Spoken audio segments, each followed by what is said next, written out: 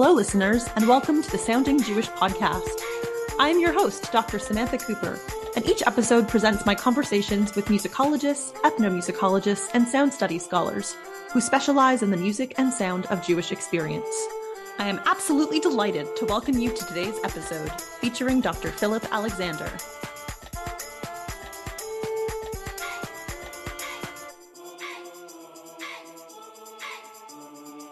Welcome to Sounding Jewish, and thanks so much for joining me on the podcast, Phil. Can you start us off today by telling us a little bit about yourself? Also, where in the world are you joining us from? Yes, thank you very much for having me. It's great to be taking part in this, and I'm intrigued as to what you're going to ask me. My name is Phil Alexander, and I am a doctor, ethnomusicology. I currently work at the Reed School of Music in the University of Edinburgh. And my current research project is called Listening In on Jewish Scotland. And that's where I'm joining you from, is Edinburgh. Oh, wonderful. Can you start us off by telling us about one of your earliest encounters with Jewish music or sound and why this was such a formative experience for you? And in particular, what kinds of personal or musical experiences made you want to study Jewish music? Yeah, I suppose one of the early encounters with Jewish music that actually propelled me to go further, as opposed to just encountering it as part of my family or my daily life, was when I was a student, an undergrad student in Sheffield Polytechnic as it then was, and I was studying cultural studies. I wasn't studying music at that point. And one of the guys I lived with was a tuba player, and he played in a street band. He was a tuba and trombone player, and he played in a street band, and he came back from a rehearsal with his street band, and I asked him what he'd been playing. And he said, we did some klezmer music. And I said, oh yeah, what's that? I'd never heard of it. And he said, well, it's kind of Russian, Eastern European Jewish music. And I was instantly intrigued by that, obviously. Being Jewish and liking Russian music and the sound of Eastern Europe and these kind of things, I was quite sort of green musically about all of this, but I was already intrigued by what this might be. So he played me some records. He played me some records of the West Coast Master, the klezmer, Lev Lieberman's band. And it was amazing. I loved it straight away.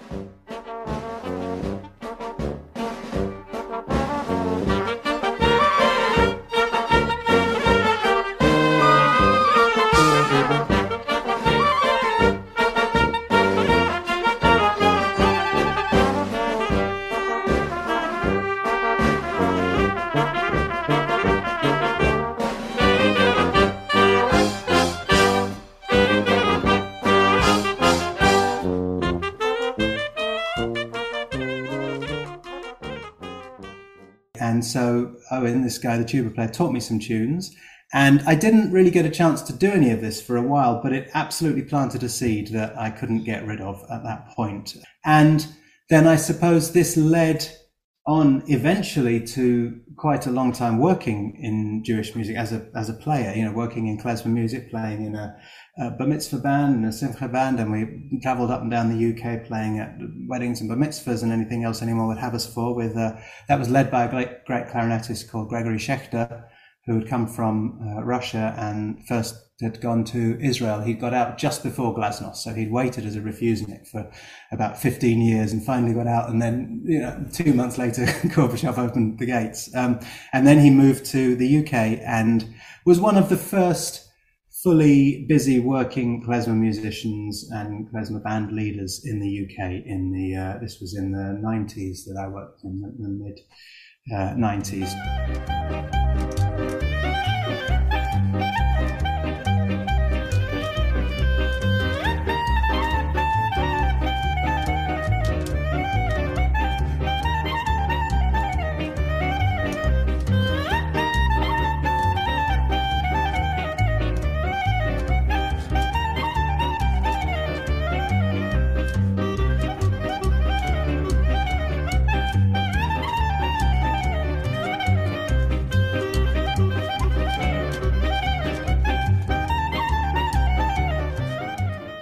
And so I was playing a lot of klezmer music and learning about klezmer music and learning about Yiddish music and loving it. And then I guess that kind of lasted me for a good, nearly a couple of decades, really, as a working musician. And then in about can tell you exactly because I know how old our son is. In 2010, we had a child on the way, and I wanted to be spending less time away, less time touring, less time as a working musician, and more time, at home with my family. And my partner said, well, you've always been talking about going back and doing some studying. And this was a good 15 years since I'd done any studying, more even. And she said, well, now would be a good chance to do that. And so that was what started my motivation to go back into study, into academia, and specifically to study Jewish music. I knew that I wanted to study music, which I had done. I had done a second degree in music, but not specifically about Jewish music. That was about classical and contemporary music at Goldsmiths in the University of London. And I thought this would be a good chance to study Jewish music in some greater depth and with much more rigor than I had ever done before. I suppose, in a sense, to try to understand how it works a little bit, try to understand what's behind it. You kind of move through music as a musician quite a lot, but to step back from the music that you're playing and to think about it intellectually and to study it in that way can be very, very gratifying in its own terms, but also can, I think, feed back into your musical practice. Well, it sets up a dialogue both ways, which I think is extremely valuable and has often sustained me in trying to get that often tricky balance between, life as a musician and as an academia. So I suppose that's what brought me into academia through my musical practice. And it was a chance to hopefully unite several parts of my own musical and cultural life. And that's what took me there into academia about 12, 13 years ago. And I'm still here. Well, we're glad you're still here. What was that transition like from going from being this performing musician to entering the academy? It was great. I was absolutely ready for it. I was really, really ready for it. Life as a working musician is great fun because you get to do what you love. It's often hard because there's a lot of traveling, a lot of going around, different places, a lot of kind of flying by the seat of your pants and really having to adapt to circumstances which you might not necessarily choose, not ideal performance circumstances. But I really enjoyed all of that very much. But by the time I went into serious academia, I was absolutely ready for that bit of my brain, for that kind of intellectual side of my life to be expanded. And I have to say that the choice, in the UK, in terms of studying Jewish music, the place to go certainly was and probably still is SOAS at the University of London. And that was where I ended up. And it was a great choice. It was everything I kind of hoped it was going to be. And the people that I met and the people who were teaching me were absolutely mind-blowing from the word go. So I was really ready for it. I was ready to grab it. And also at this point, we had a very young son. So the other part of my life was, made up with baby noises and walking the dog through parks with a baby strapped to my chest. So it was a lovely counterbalance to that as well. And I had the time to be at home and do all the reading that I'd never done and this kind of thing. Awesome. So if you were to meet a young scholar who wanted to enter this field and similarly was coming from being a performing musician and making this transition, what kind of advice would you offer them? I suppose I would say if you're going to enter this field, then get to know and pick a topic and an area of study that really excites you. Because as a practitioner who then goes on to study, certainly from my own experience, you're going to end up doing some playing and meeting with musicians and engaging on that musical as well as scholarly level. And so if you can do that with music and a musical field that moves you and excites you, then both of those things will feed each other in a really kind of strong way. That was certainly my experience, I think. Well said. You recently published a book, appropriately titled for our purposes, Sounding Jewish in Berlin. Yes. Can you tell our listeners a little bit about that research project and then also about what you're working on now? With pleasure, yeah. So Sounding Jewish in Berlin came out of my PhD. And maybe just before I go into that, I might just give a nod to a couple of people that were very important in making that happen. My first academic encounter at SOAS was with Ilana Webster Kogan, who at that time had just taken over the Joe Loss. I'm not sure what its title is, a chair in Jewish music or something like that, whatever was endowed at SOAS for the Jewish music scholarship. She'd taken over from Abbey Wood. And Ilana was an absolute inspiration from the word go. I mean, she has a brain the size of a planet, can make connections that no one had ever dreamt of before, and was also hugely, hugely encouraging and supportive to me. And I think without Ilana's input, I probably wouldn't have got that far along my project. So that's, maybe I just want to say that before talking about the project itself. The PhD and subsequently the book is about contemporary klezmer and Yiddish music in the city of Berlin. And I'm sure some of you, maybe Sam and some other people listening to this, will know that Berlin has over the last 30, 40 years developed an extremely active and exciting klezmer music scene, attracting fantastic musicians from all over the world, really. It's given that it's in Berlin and given Berlin's historical relationship with its Jewish population, that has raised some questions, particularly around the fact that the early practitioners, many of the members of the scene were not Jews, and there was some hackles raised, basically, which people may be aware of. But that's not what I was writing about, because I think those, as the great singer Dan Kahn said to me early on when I interviewed him, he said, "We've had those battles, we've fought those fights, and let's move on from there." And that's very much what I wanted to do, was to look at what happens to a music in what happens to traditional music in a contemporary urban environment, because I think that's one of the most exciting things that can happen to traditional music, really, is when it kind of finds itself in a diverse and cosmopolitan, heterogeneous sort of atmosphere, and what happens to that music. And so that's what my project was about, and it involved initially catching up on a lot of ethnomusicological theory, and the fantastic work of people like Mark Slobin, and the klezmer scholarship of people like Joel Rubin and Zev Feldman, all these kind of greats of Jewish music, academia and practice, in fact. And then it involved going out to and living in Berlin for a year and meeting a lot of musicians, playing with a lot of musicians, kind of immersing myself in that scene, and then writing it up.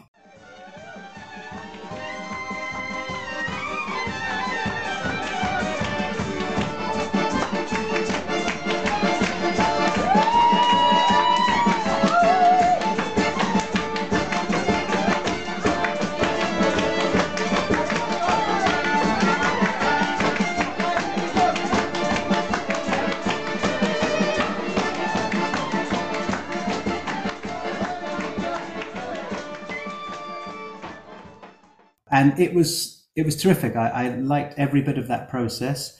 I particularly liked living in Berlin for a year. That was, and hanging out with musicians. That was lovely. But I made some great friends and met a lot of very inspirational people, and found also that I was really knocked out by how much people wanted to talk about it, how much practitioners wanted to talk about what they were doing. Sasha Lurie, the Yiddish singer, said, "Well, you shouldn't be surprised at this, because this isn't really a scene where people accidentally find themselves. This is often a place where we have chosen to be. So we're likely to have something to say about it." And they certainly did. So that was the project. And then the book really was taking that on, and particularly looking at how can a traditional music that was born a long way away from this city where I was exploring it, in a time very different to where this city finds itself now, or found itself in 2012, 2013. How can traditional music kind of sound the city in that way? How can it contribute to the sound of the city, and how can the sound of the city contribute to it? And what is that kind of dialogue? So that's what the book was exploring. And I had a good time writing it, good time researching it, and even a nice time writing it. Awesome. What would the connections necessarily be between the first project and your work on klezmer and this new project, and how you find yourself working on your current environment in Scotland? Sure. Okay. Well, the initial connections are not all that strong. They really are centered around the fact that they're both dealing with Jewish music or Jewish sound, and the city, I suppose. Although this project is really a historical one. So this project began, I was on a postdoc at Glasgow University on a project run by the scholars Hannah Holtschneider and Mia Spiro. Hannah is at Edinburgh and Mia is at Glasgow University. And the project was called Jewish Lives, Scottish Spaces, and it was quite a large project looking at the kind of cultural milieu and effect of Jewish migration to Scotland in the late 19th and early 20th century, which, like many waves, was such as Scotland had a largish Jewish community. That was the point when it came into being. The Jewish community in Scotland has always been pretty small, and it's getting smaller still, but it's been reasonably, like many small Jewish communities, it's been reasonably kind of present and, a part of the cultural landscape. So this project was looking at that, looking at the culture of Jewish migration to Scotland in the late 19th and early 20th century. And it was working very closely with the archives, the Scottish Jewish Archives Centre, which is based in Garnet Hill Synagogue in Glasgow. And Garnet Hill is the oldest and the kind of grandest of Scotland's synagogues. And it has a very devoted and committed and friendly small archival team. And I met these early on in my involvement in the project, and they knew that I was a musician already. And they said, well, we have some musical resources here. So I got to work on those, which was terrific. I didn't get loads of chance to work on them as part of the original postdoc because it was involving more things, although that did plant a seed. And so when that project was coming to an end, I applied to the British Academy, which is one of the major UK academic funders, to get on their research fellowship scheme to take this research further, which is where I now find myself, which is looking specifically at musical life amongst Scottish Jews of the turn of the 20th century and then into the first half of the 20th century.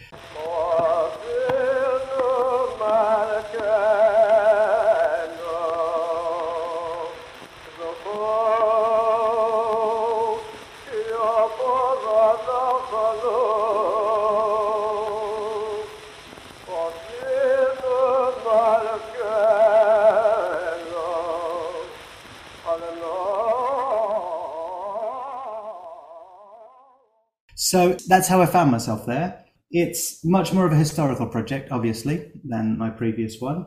Well, in fact, it's almost totally a historical project. It's dealing with archival resources, which is a new thing for me. And actually, dealing with archivists is a new thing for me. Lovely, but, it's a different world. In as much as there are parallels, it involves thinking about music in the city. It involves thinking about music and migration. It involves thinking about Jewish music as part of a larger canvas of kind of urban sound, which, are all things that excite me to think about intellectually. But the difference is that there aren't very many recordings or very many things scored and stuff. So I'm doing quite a lot of kind of informed guesswork and conjecture about it and trying to think more generally about sound and about historical sound, which is, something I'm enjoying doing, but that's a new departure for me. In terms of trying to make it contemporary, there's a couple of things that are happening with the scores I'm finding, which I can tell you about at some point, which are good kind of, interesting contemporary developments. I'm also interested in taking some of the historical materials I've found and seeing what we can do with them musically contemporarily. So using some of the cantorial materials of some of the people I'm studying and some of the Yiddish poetry I've found and bringing those into contact with contemporary performers and contemporary musical situations, which is very much an ongoing project. And that's probably the interesting practical side of this research. And then the other bit is a history, is a book essentially of musical history.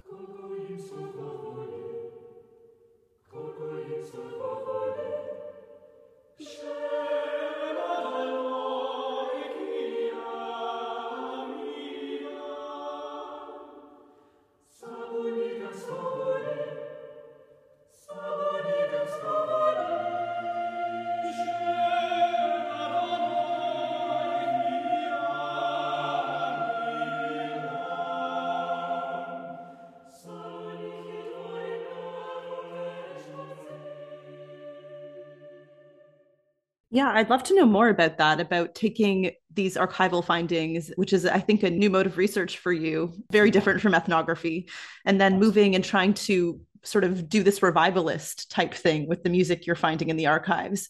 Have you been able to get contemporary performers involved and record any of this, or what is that process like?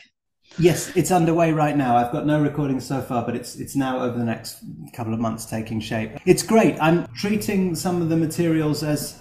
Well, some of the materials I'm trying to quite consciously contextualize. For example, I'm writing about a poet and union activist called Avram Radutsky, who came from Kiev Gubernia and migrated to Glasgow in the 1890s. When he was just about 17 or 18, he came with his brother and no other family. And he worked in a cigarette factory in Glasgow, which was a big industry in Glasgow at the time. And he was a very kind of committed union activist. He was one of the founders of Scotland's first cigarette workers union. But he was also a a poet, kind of in the tradition of Rosenfeld and the sweatshop poetry tradition, sort of. And who was the Winchewski, Morris Winchewski, this kind of Yiddish poetic tradition. And I'm interested in taking his work. I've done some translations of his poetry, and I'm interested in working with contemporary Scottish folk singers, of which I have a couple lined up, to get their responses to this work and think about these very historically situated accounts of the kind of harsh realities of early 20th century immigrant life in Scotland, in Glasgow particularly, and maybe put them into dialogue with contemporary political concerns, contemporary ecological concerns, these kinds of things. So I'm working with a couple of, interested folk singers on that score. So that will be, I think, a kind of cool project as it develops. The other large body of musical work I'm dealing with comes from a cantor called Isaac Hirshow, who was born in Velij near Vitebsk and emigrated to Glasgow in 1922. When he already had a family, he was already in his 30s and was reasonably well established as a chazan in Poland at this point. He had worked in Warsaw and subsequently in Łomża, but got an invitation to come and live and work in Glasgow and stayed there. And I have courtesy of the Archive Centre and also of Hirshow's granddaughter Adele, who's in Israel, a lot of musical materials of Isaac. So some of those are actually now going to have a life with performances by things like the BBC singers and BBC orchestras and stuff. So they will go into the canon, which is terrific, and that's very exciting. And then some of the smaller pieces, his smaller kind of sketches and things, I'm working with a couple of instrumentalist friends to use them as springboards for kind of improvisatory imaginings without wanting to get too navel-gazing about that. But that's where we're starting with, and we'll see where that goes. We have some concerts lined up early next year, so I'll probably be able to update you a bit more on that as it goes.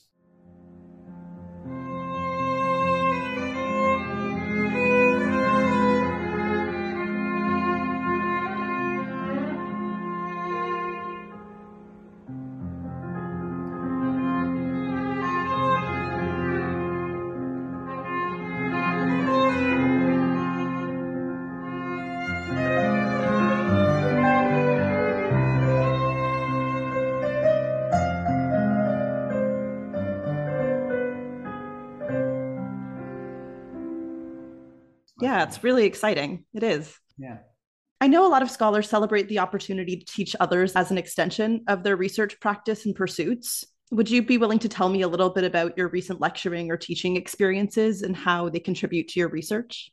Yeah, gladly. The field of Jewish studies and Jewish music studies in the UK is pretty tiny. I mean, there's not very many of us, really.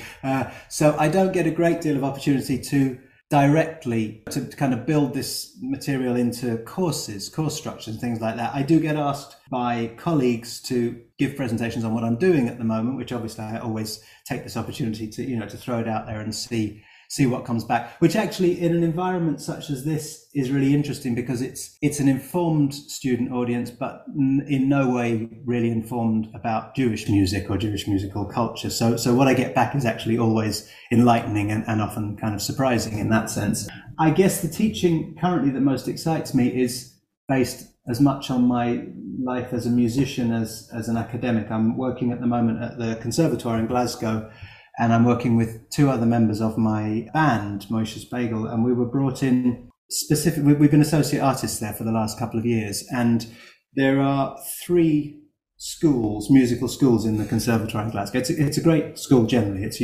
consistently very highly ranked in the world as a musical institution.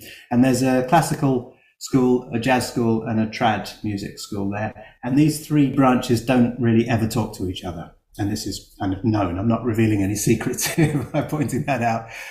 So part of our brief coming in as artists that work across a diversity of genres was to create a module which brings together students from those different schools. And we're now coming up the 4th year of that. Obviously the first and second year were hit by COVID, but then so is everything. But we're now in the 4th year of that. And it's great because we get the students who are looking for something that takes them outside of their comfort zone, and that consequently pushes us as teachers and artists to step a little bit outside of our comfort zone. Every year we work with about 20 students in small ensembles with some repertoire, a lot of klezmer repertoire I bring, but also the bass player is Brazilian, so he brings a lot of South American stuff. We work with British folk music and, whatever else comes along. And we're often delighted and certainly surprised by the results that come and the creativity of the students, really. It's terrific. Our aim is to encourage a very broad and kind of all-inclusive approach and to see what comes back from the students. And what comes back is always surprising and always exciting.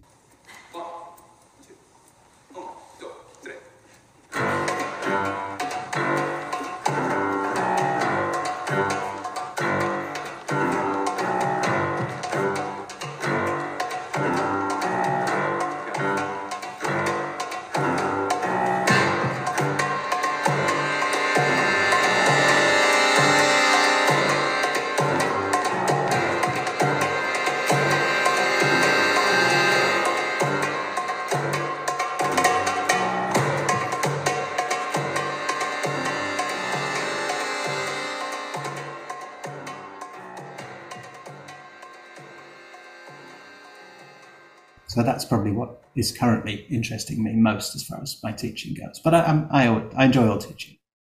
Wonderful. Generally, how do you understand the field of Jewish music? What issues or challenges with this field of study do you think that scholars today need to remain attentive to? That's a tricky question, isn't it? I will be interested when these podcasts come out to hear some of the other responses that you've got from this. I kind of think of the field of Jewish music in terms of academia. I think of it as a very valuable and frequently quite provocative part of the larger field of ethnomusicology. That's where I'm coming at it from, as opposed to, for example, a scholar of liturgical music or something like that. I'm coming at it from an ethnomusicological point of view, which I guess means that I'm always thinking about how it situates itself in relation to culture, in relation to cultural practice. And in a way I suppose that raises some of the challenges when one's talking about Jewish music, because often in ethnomusicology, as you and many people listening to this will know, you're dealing with quite specific cultures and quite specific geographies. The sort of aim of writing these days has been, quite rightly problematized, really. So ethnomusicology is often very specific nowadays.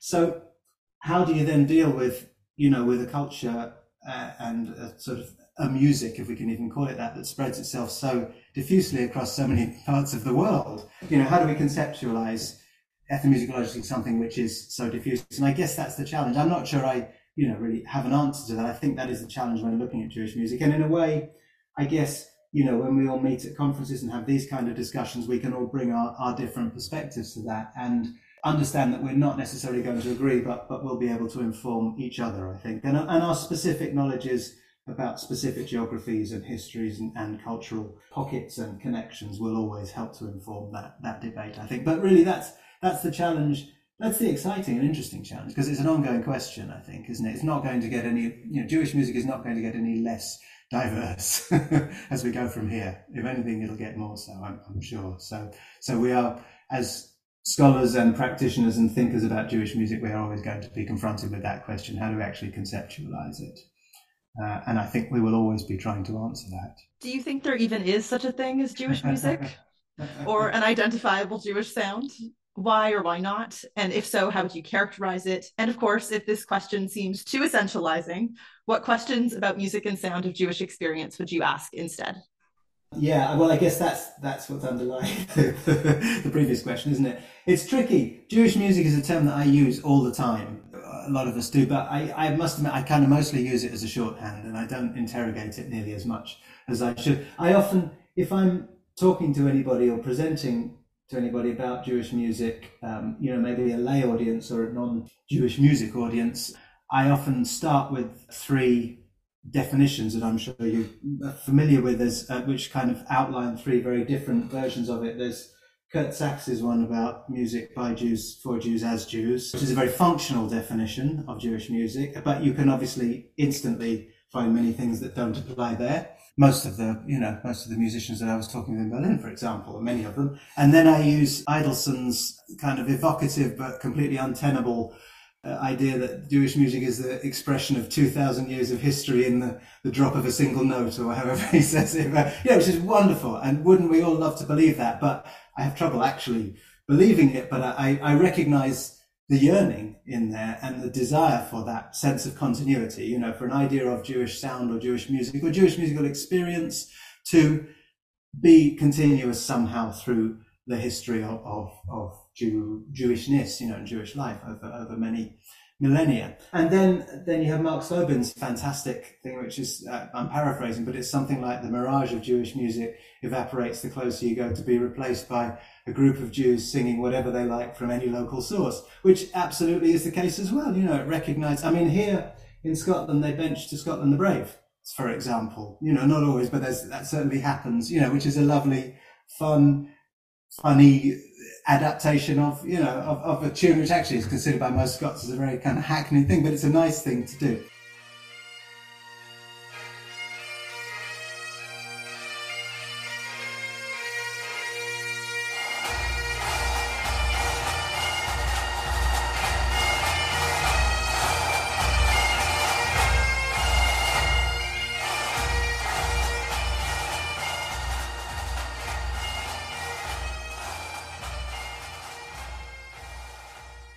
All those kind of things come into these very different articulations of Jewish music. So, yeah, I think there is something called Jewish music. I wouldn't dream of trying to define it. I guess you could say that there is always really, in any sort of music, there's always a historical and cultural identity wrapped up in there. That's my ethnomusicological and cultural studies understanding of music and how music may work in culture. There's always a historical and a cultural identity built in, and music is always kind of in dialogue with that, sometimes informed by a historical and cultural identity, sometimes informing a historical and cultural identity. And for a significant amount of music of Jewish experience, the Jewish bit of that history and culture is central, and it's important. For some, of course, not at all. And people playing Jewish music. I play a lot of Latin American music, for example, but that, but I'm from North London, but that doesn't stop it being Latin American music that I'm playing.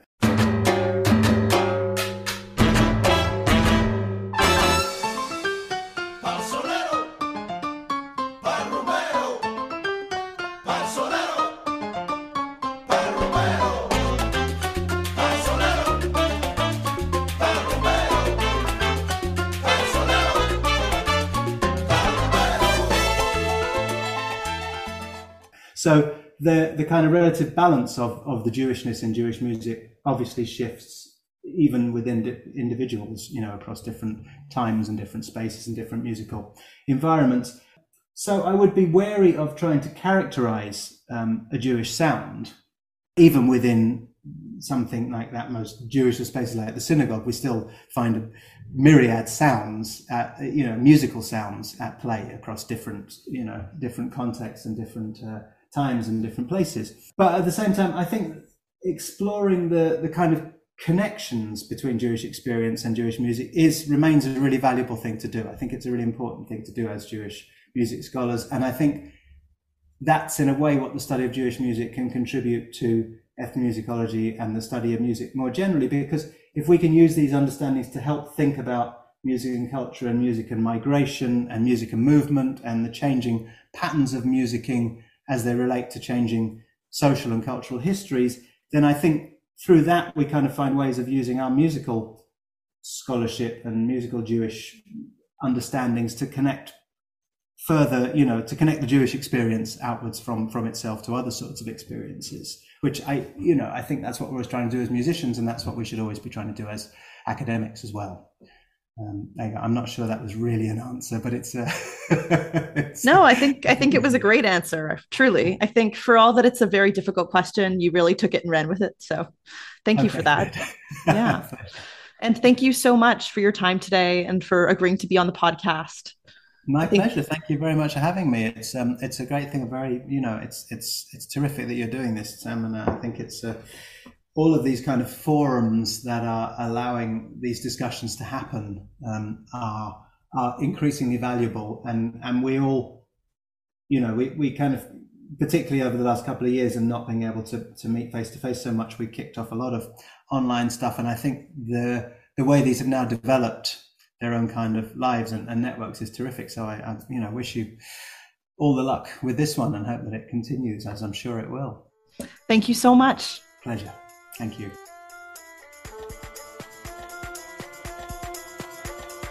Thanks for listening to the Sounding Jewish podcast. I would like to take this opportunity to thank our sponsors, the American Society for Jewish Music and the Lowell Milken Center for Music of American Jewish Experience at UCLA. Tune in next month when I will be joined by Dr. Amanda Rupenthal-Stein to discuss her ongoing study of Jewish identity in the art music of 19th century German-speaking Europe, as well as her recent trip with the Cantors Assembly to visit the Ava Yudaya Jewish community of Uganda.